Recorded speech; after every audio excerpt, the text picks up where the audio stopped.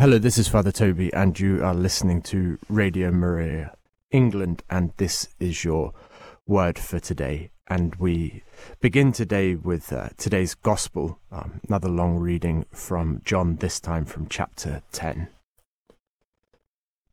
The Jews fetched stones to stone him, so Jesus said to them, I have done many good works for you to see, works from my Father. For which of these are you stoning me? The Jews answered him, We are not stoning you for doing a good work, but for blasphemy. You are only a man and you claim to be God. Jesus answered, Is it not written in your law, I said you are gods? So the law uses the word gods of those to whom the word of God was addressed, and Scripture cannot be rejected. Yet you say to someone the Father has consecrated and sent into the world, you are blaspheming, because he says, I am the Son of God. If I am not doing my Father's work, there is no need to believe me. But if I am doing it, then even if you refuse to believe in me, at least believe in the work I do. Then you will know for sure that the Father is in me, and I am in the Father. They wanted to arrest him then, but he eluded them. He went back again to the far side of the Jordan to stay in the district where John had once been baptizing. Many people who came to him there said, John gave no signs, but all he said about this man was true, and many of them believed in him. So on this morning's Questions of Faith, we were talking about the sons of God in the book of Genesis. And in today's Gospel, Jesus says, I am the Son of God, and is challenging his accusers on what grounds they seek to stone him. Is it on the grounds of who he says he is? If so, he says, then look at my works. Do I deserve to be put to death? Now, there's a good chance you'll have heard me quote David Foster Wallace before, saying, there is no choice as to not to worship. The only choice you get is what to worship. I keep repeating it because I see it again and again to be more and more true. And in fact, now I see the choice as even starker. Worship God or worship your desires. And what we see with the Jews in today's gospel, in a certain sense, they're worshipping their desire of how they thought the Messiah ought to be, rather than recognizing how he in fact is. But those are, I think, our two tendencies: worship our desires or worship God. And I think we have a tendency to dress up our desires as God. One way we can easily slip into doing this is when we say, the church couldn't possibly ask me to do this, rather than saying, I find this really hard. We're making our desires into God in such a case, and as you see, it's so very easy to do. We don't have to say it with our words in order to do it with our thoughts and actions. The temptation to do so is, though, as old as Adam.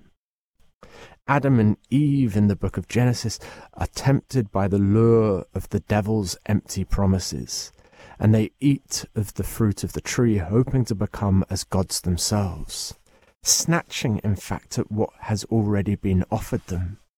And so much of sin, I think, is snatching at what God has promised, but wanting it in my way, wanting it in my time. As I said, again, making my desires into a god. In the novel that is my current obsession, there's a beautiful quote on how Adam, in fact, gets what he wants when he betrays God's trust and love and eats of the fruit, seeking to become like God. He becomes like God in that he also experiences betrayal himself. Sigrid Undset and Kristin Lavransdatter in the second novel called The Wife puts it beautifully as follows. When Adam and his wife had defied God's will, then they felt in their own flesh a power that defied their will. God had created them man and woman, young and beautiful, so that they would live together in marriage and give birth to other heirs who would receive the gifts of his goodness, the beauty of the Garden of Eden, the fruit of the tree of life, and eternal happiness.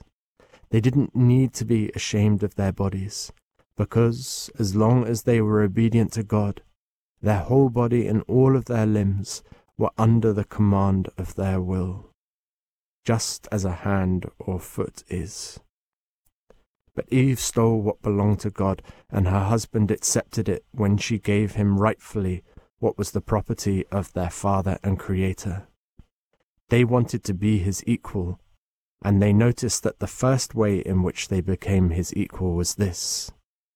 Just as they had betrayed his dominion over the great world, so too was their dominion betrayed over the small world, the soul's house of flesh. Just as they had forsaken their Lord God, the body would now forsake its master, the soul. Perhaps we've experienced in this period of Lent that similar loss of dominion ourselves, our lack of self-mastery. Perhaps we've experienced that recognition that the spirit is willing but the flesh is weak. In which cases we were examining on questions of faith this morning when we looked at O Happy Fault.